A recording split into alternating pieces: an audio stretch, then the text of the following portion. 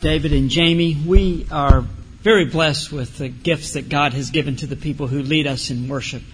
This morning we've seen deacons ordained to service. We saw deacons ordained for a particular means of service that God has planned for them. If you where to worship and to serve, then He has a gift for you. He has specifically designed that you be a particular part of the body. Ephesians 4 talks about every part of the body needs to do its part in order for the body to function. If you stump your toe, you realize how important every single part of your body is. If you've got a jammed toe or a thumb or something, you recognize how important it is that every part be functioning. And if you're called here, then God's got something specific for you, specifically planned for you to do. And so I hope that you will discover what that is, as Scott talked about, as KJ talked about in his prayer time, so that we can be the blessing to the world that God has designed us to be. There are so many needs in our community. There are needs within our body, but there are needs all around us. And we need every part functioning so that we can be who we're supposed to be. It's all part of God's plan.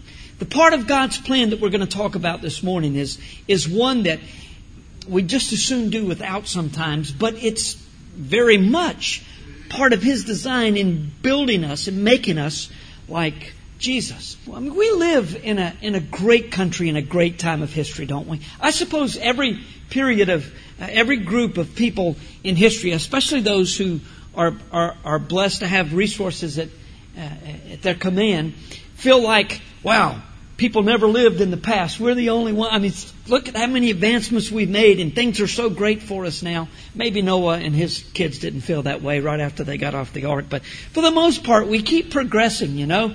And so we look back and we say, boy, we've got it so great. And I imagine, 100 years from now, they'll look back and go, you just thought you had it. We've got so much going on. But you think about all that's been done. I mean, not only can we be at the other side of the world within less than 24 hours, we can communicate immediately with people on the other side of the world through several different media. Many advances have been made in lessening and in some cases eradicating disease and generally in easing life's burdens. Many barriers that previously existed because of race or gender are gone. Now, some still exist, but a lot of them are gone.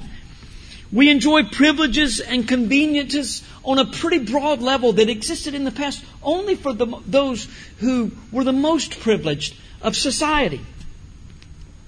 And while there are many in our country who would quickly dispute such assertions, their protests would be based primarily on comparisons with those who enjoy all of those blessings rather than the masses of history or the common men and women who struggle and suffer so much in third world countries today. We do indeed live in a wonderful age. With our prosperity and good fortune comes certain expectations and attitudes. Now, Justin McRoberts reminded us last week that with our good fortune and prosperity comes certain responsibilities. Unfortunately, we tend not to think about those, but we do develop certain expectations and attitudes. We tend to think that life will always be good, and in fact, we do everything that we can to insulate ourselves from troubles. We can actually begin to think that troubles will never come, but inevitably, they do arrive and we suffer. In most cases, suffering can be mitigated and sometimes outright eliminated. Okay, well, I got trouble here. Well, let me see. Let me get on the line. Let me call this person. Let me go to the bank. Let me do this. And we can take care of the troubles that come, but sometimes we can't. In many third world countries, people expect life to go badly, and they're quite surprised when things go well. What? For me, that really? Me? Wow. Didn't expect that. When we say, I didn't expect that, it's usually bad stuff. What? I didn't expect that. We tend to expect life to go as well as we have planned it.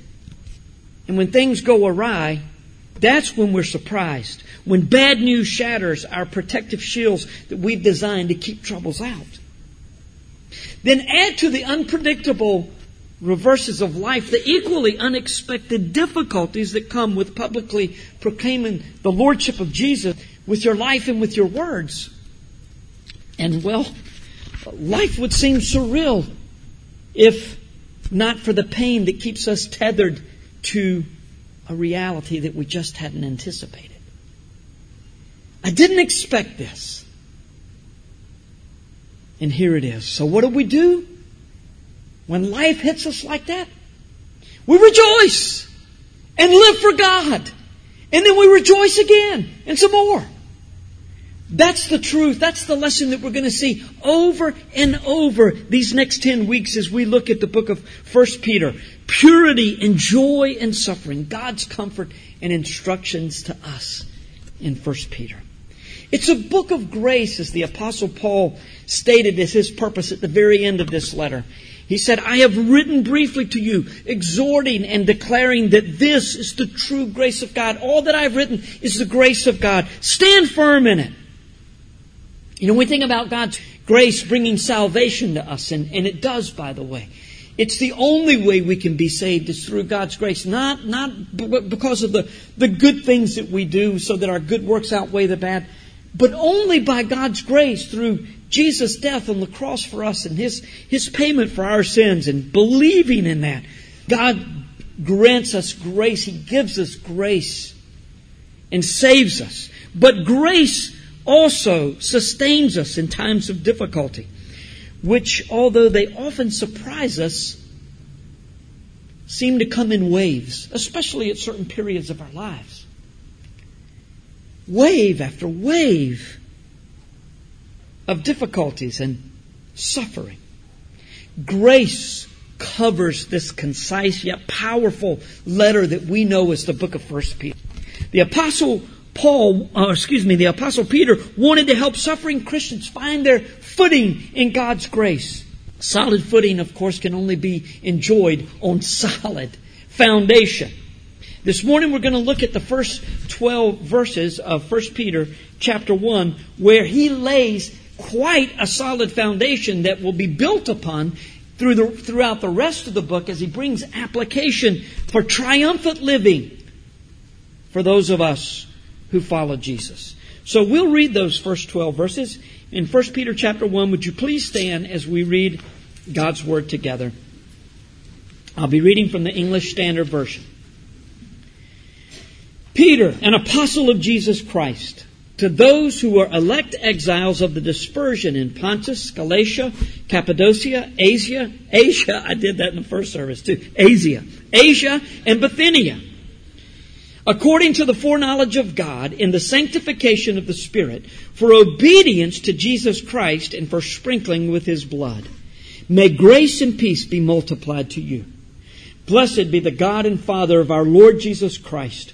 According to His great mercy, He has caused us to be born again to a living hope through the resurrection of Jesus Christ from the dead, to an inheritance that is imperishable, undefiled, and unfading, kept in heaven for you, who by God's power are being guarded through faith for a salvation ready to be revealed in the last time. In this you rejoice, though now for a little while, if necessary, you have been grieved by various trials, so that the tested genuineness of your faith, more precious than gold that perishes, though it is tested by fire, may be found to result in praise and glory and honor at the revelation of Jesus Christ. Though you have not seen Him, you love Him. Though you do not now see Him, you believe in Him and rejoice with joy that is inexpressible and filled with glory, obtaining the outcome of your faith, the salvation of your souls. Concerning this salvation, the prophets who prophesied about the grace that was to be yours searched and inquired carefully, inquiring what person or time the Spirit of Christ in them was indicated when he predicted the sufferings of Christ and the subsequent glories. It was revealed to them that they were serving not themselves but you, and the things that you now have been announced to you through those who preach the good news to you by the Holy Spirit sent from heaven, things into which angels long to look. Our Father, we are grateful for this word that instructs us and comforts us and encourages us, Lord, even in the midst of difficult times. And we pray that this morning our hearts would be drawn afresh and anew to you, and that we might find strength for the life to which you've called us. In Jesus' name, amen. Thanks, and be seated. Peter's going to spend most of his letter telling his readers how they should live in a world that is hostile to those who follow Jesus. He's going to tell them how to live with regard to their interactions with those that don't know Jesus. He's going to tell them how to live with regard to their interactions with Christ followers, which can sometimes be a little bit difficult. And he's also going to tell them how to live even inside inside their own home. Peter follows the same pattern that Paul follows in establishing truth first and then moving to practical application. Actually, Paul generally spends a lot more time establishing doctrine before he moves to practical application than Peter does. But since we have become readers of his letter, then these truths apply to us here in the 21st century as well.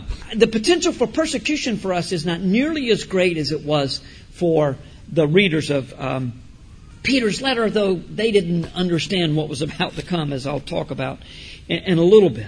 Before Peter tells us how we should live, though, he's going to tell us who we are, and who we are has a whole lot to do with Jesus. And he keeps coming back to that in the letter, but the bulk of what he's going to say about that is already established in these first 12 verses.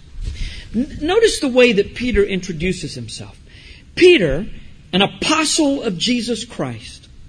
Almost all of the believers of the day knew who Peter was. He really didn't need much of an introduction. And it's interesting the way that he, as quickly as he can, he's done with himself and he moves to glorify and to magnify Jesus.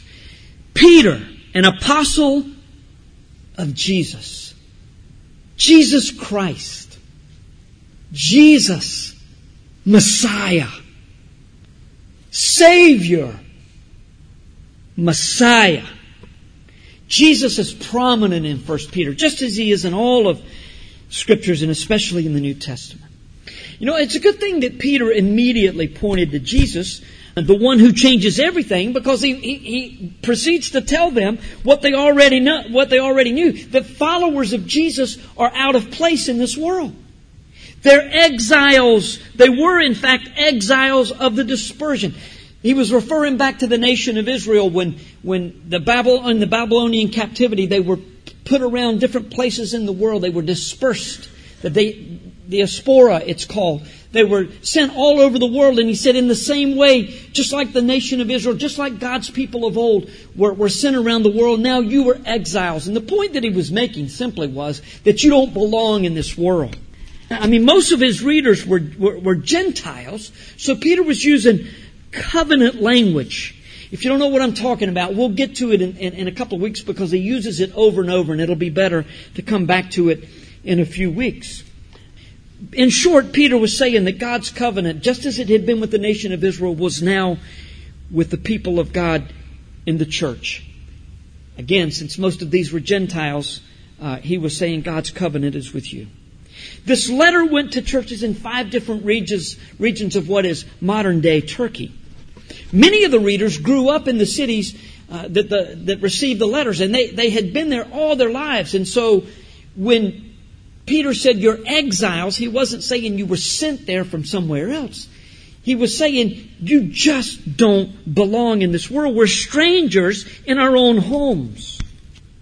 This isn't our home. And one of the things that Peter was doing was saying, don't get too comfortable in this place. It's one of the great things about suffering. It takes us out of our comfort zones. If that sounds like an oxymoron, a great thing about suffering. It is, though, and I think you'll see more of it by the time we come to the end of this passage today, and we're going to return repeatedly to the theme of suffering in 1 Peter, because we return repeatedly to suffering in our lives. We get over one thing, things seem to be going okay, then something else comes along from another angle.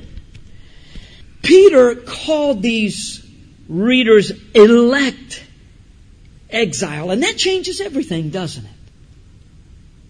it? Elect exiles. They were exiles, but they were so because they had an incredibly privileged relationship with God, according to His active foreknowledge in which He chose to bless us before the foundation of the world. It was a Trinitarian work. The Father foreknew us, the Spirit sanctified and is sanctifying us, and Jesus cleansed us, wiping away our sin with the sprinkling of His blood. But at the same time, we're called to obedience. Now, if you think about this hard enough, that seems a little bit incongruous.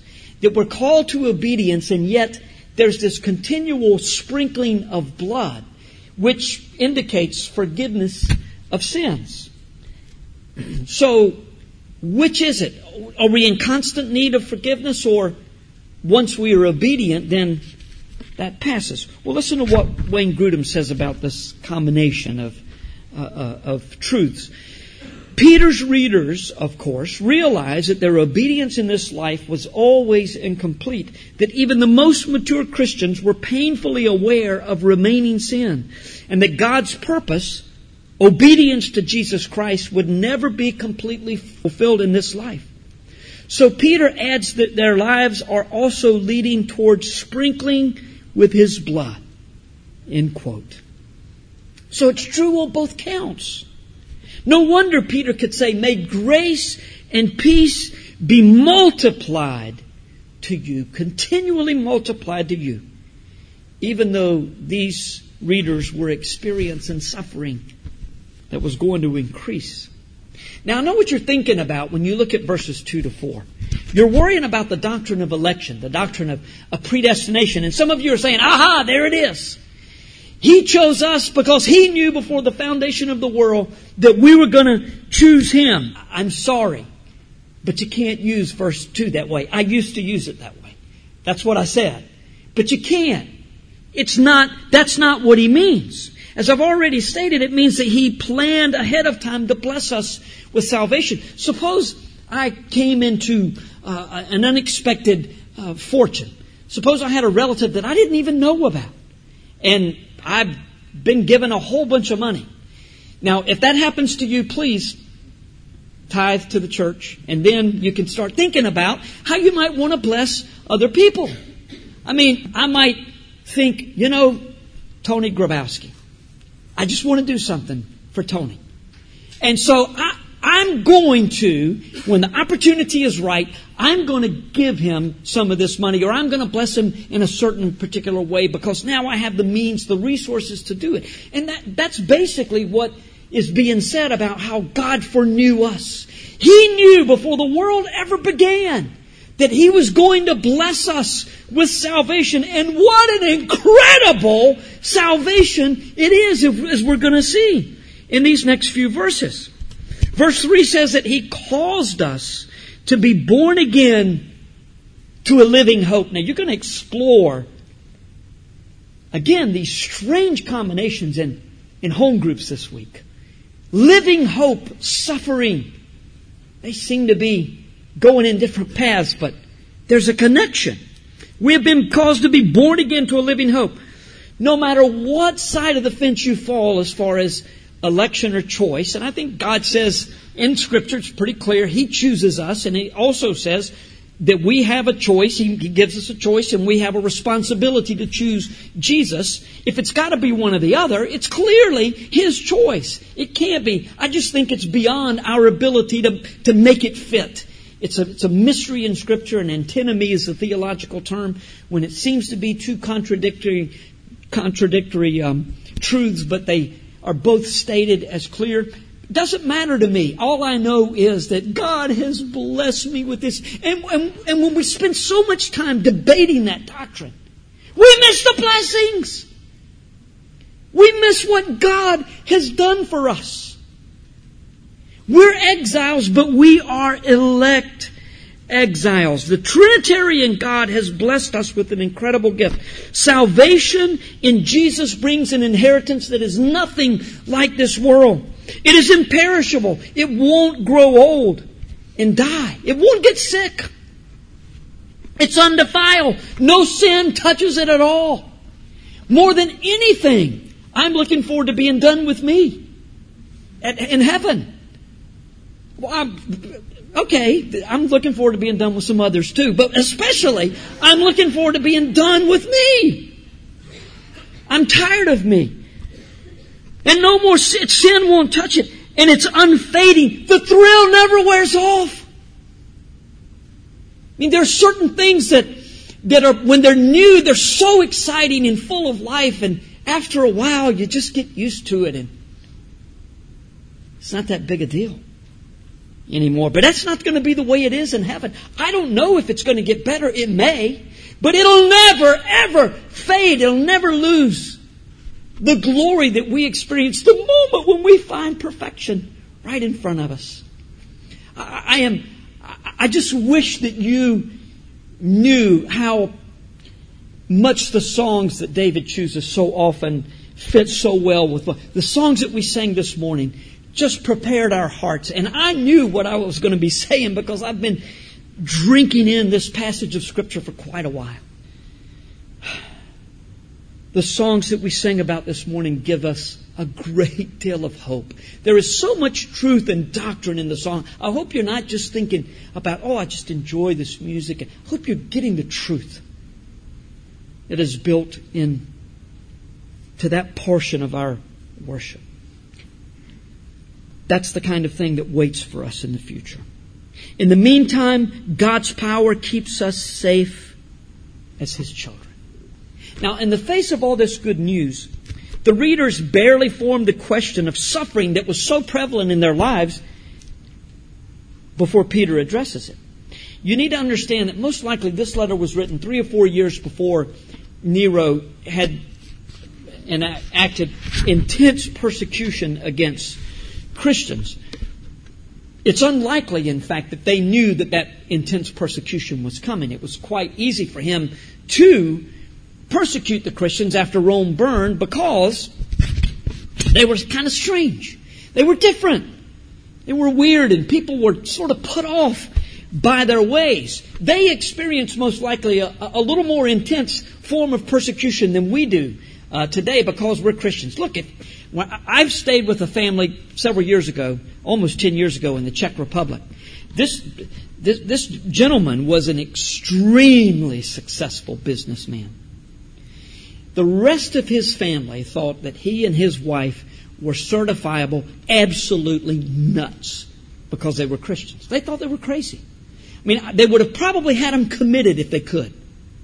Even though this guy was extremely successful and generous and thoughtful and kind. If you live for Jesus at any level at all, people are going to think you're strange, but it's nothing in the South like it is in other parts of the country or other parts of the world, and it's not like they were experiencing in that day. So, then is this word not meaningful to us from 1 Peter when he talks about suffering? Is he only talking about persecution? Absolutely not. In fact, Peter says in verse 6 that these believers were experiencing various trials, which likely includes all kinds of suffering beyond persecution. If you hear someone say that 1 Peter was written to those who were suffering intense persecution, that's definitely an overstatement. And in fact, it's probably an overstatement to say that all the suffering that he talks about here has to do with persecution in some form. Look, when people at school, in your dorm, when they laugh at you because you won't party with them, and you won't hang out, and you won't laugh at the dirty jokes, and you don't use the language that they use. When you do those kind of things and people laugh at you, that's persecution, some of what they were experiencing here. Now, don't get all martyr syndrome and everything. I mean, it's not that big a deal. There are a lot of people who experience that kind of ostracization for other things other than being a Christian, but it is part of the deal. Persecution was certainly there for these believers, but it was not the only suffering that God had built into their lives. Wait a minute. God builds suffering into our lives? I mean, I thought that Satan made us suffer and then God helps us get past it. Well, verse 6 says that various trials that cause us grief are necessary. In other words, God has built this suffering. It's necessary that you go through this right now in your life. Why? so that once our faith is tested, it will be found to be more precious than gold. And it will form in us a heart to praise, honor, and glorify Jesus when He returns to this earth at a level we never realized imaginable. God has built certain dimensions into our lives that will never be realized apart from activation. And oftentimes the activation is suffering. Or the means of activation is suffering. He brings this suffering into our life. How many times have you gone through a really difficult time and you hate it when you're going through it? But then later you say, I'm so glad that it happened. And people say, really? And you say, yeah. Because I realized things that I would have never known apart from this suffering. I don't know if you've read through this book yet. I encouraged you almost a month ago when I thought we were going to start. I think I need to wear a red name tag because I feel like a visitor here. I've been gone so much with my kids' illnesses and stuff going on. But I encouraged you a while back to read through the book every day for a week. If you haven't done that yet, please do it. Take that challenge this week. Read through all 5 chapters. It won't take you long. Every day for the week. It's a very encouraging book about triumphant living in the face of difficulty. I have to confess I'm not always good at that. Satan knows where my weaknesses are. And he comes at me hard, and it's very easy to be sidetracked by particular trials. But I want you to know that as I've immersed myself in and with this book the last month or so, it's begun to have an impact on the way that I think and the way that I look at life, especially in the middle of trials. And the last couple of 3 years have been particularly difficult for me. I'm not where I need to be, but I'm in a different place than I would be without these transformational words. One of the big problems when we suffer is that we tend to allow our world to close in on us. I mean, we can't see beyond our difficulties.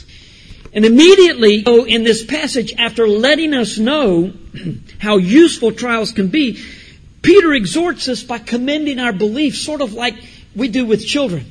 Oh, aren't you a big boy eating your vegetables? Yeah. I'm so proud of you.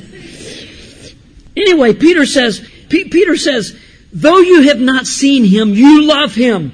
Though you do not now see Him, you believe in Him and rejoice with joy that is inexpressible and filled with glory, obtaining the outcome of your faith, the salvation of your souls. Inexpressible joy in the face of trials. You know anything about that?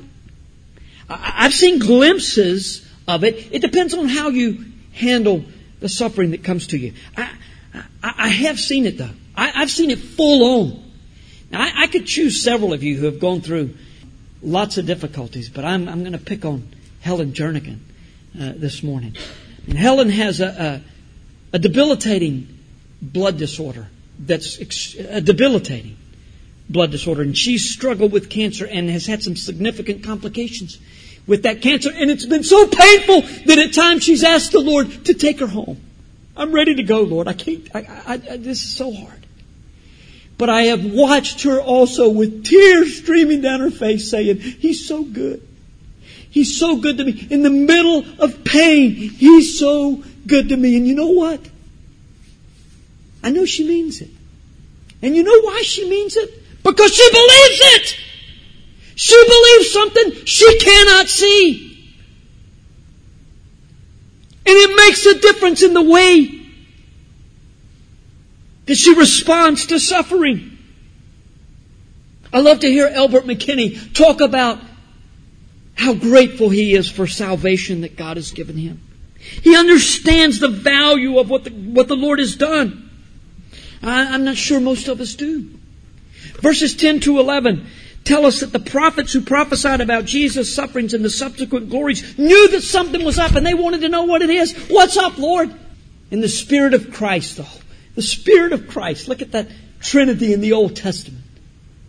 The Holy Spirit. Jesus said, You're doing this for others.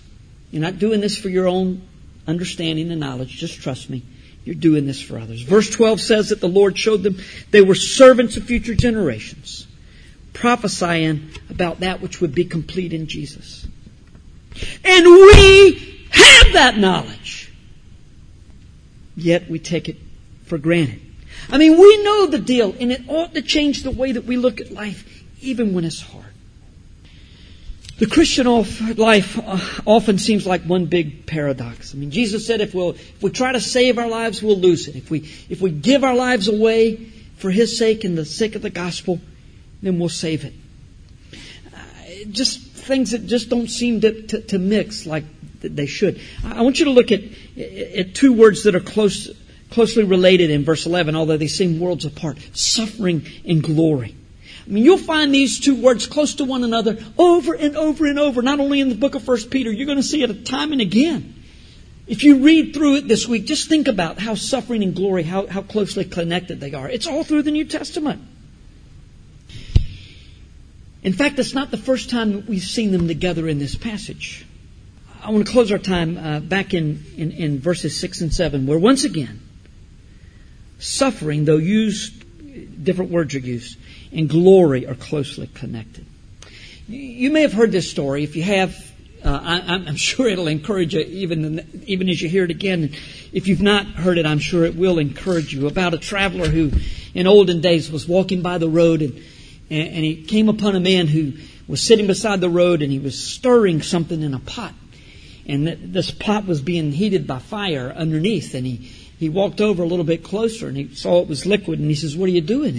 And the gentleman said, I'm refining this gold." He says, "Well, what's the process?" He said, "I heat the gold until it's in liquid form and the impurities rise to the top, and I skim them off." And he says, "I guess it has to be pretty hot." He said, "Yeah, it does." He says, "How hot do you have to get it?" He said, "Really hot." "Well, how do you know it's hot enough?" He said, "Well, that's easy. When I look into the gold and I can see my reflection, then it's hot enough." So, what's it like for you right now? I want to tell you. I have said, "It's too hot, Lord." And He keeps stirring. And there's a reason that He's stirring. Because He wants to see Jesus in me. "It's too hot, Lord." You're going to thank me for this. But it's genuinely true. We're being conformed to the image of Jesus. What a difference that ought to make in the way that we respond to trials. Let's pray. You know, God has built the trials into your lives that will make you more like Jesus. Don't forget, we have an enemy who is quite adept at taking our focus off of the Lord and saying it's too hot, causing us to say it's just too hot. But remember also, greater is He that is in you than he that is in the world. And if you've been just overwhelmed with suffering of late, and it can be any kind, it can be emotional as well as physical or relational. These various trials are necessary in God's plan for your life. If you know Jesus, then through them He's making you more like Jesus. So I wish I could have spent 3 weeks on this passage. There's so much I didn't say. And there's so many little nuances, and the flow is so beautiful. I hope you'll read this passage over and over again. And you'll see how God uses those trials to build us, and what a difference even it'll make on the day that when we see Him, if we handle them well now. Would you just give your heart to the Lord and say, "Okay, Father, it's all right. Increase my faith. I believe, help my unbelief." It all comes down to that, doesn't it? Belief or unbelief. Oh, I'm so slow to believe sometimes. Dear Lord,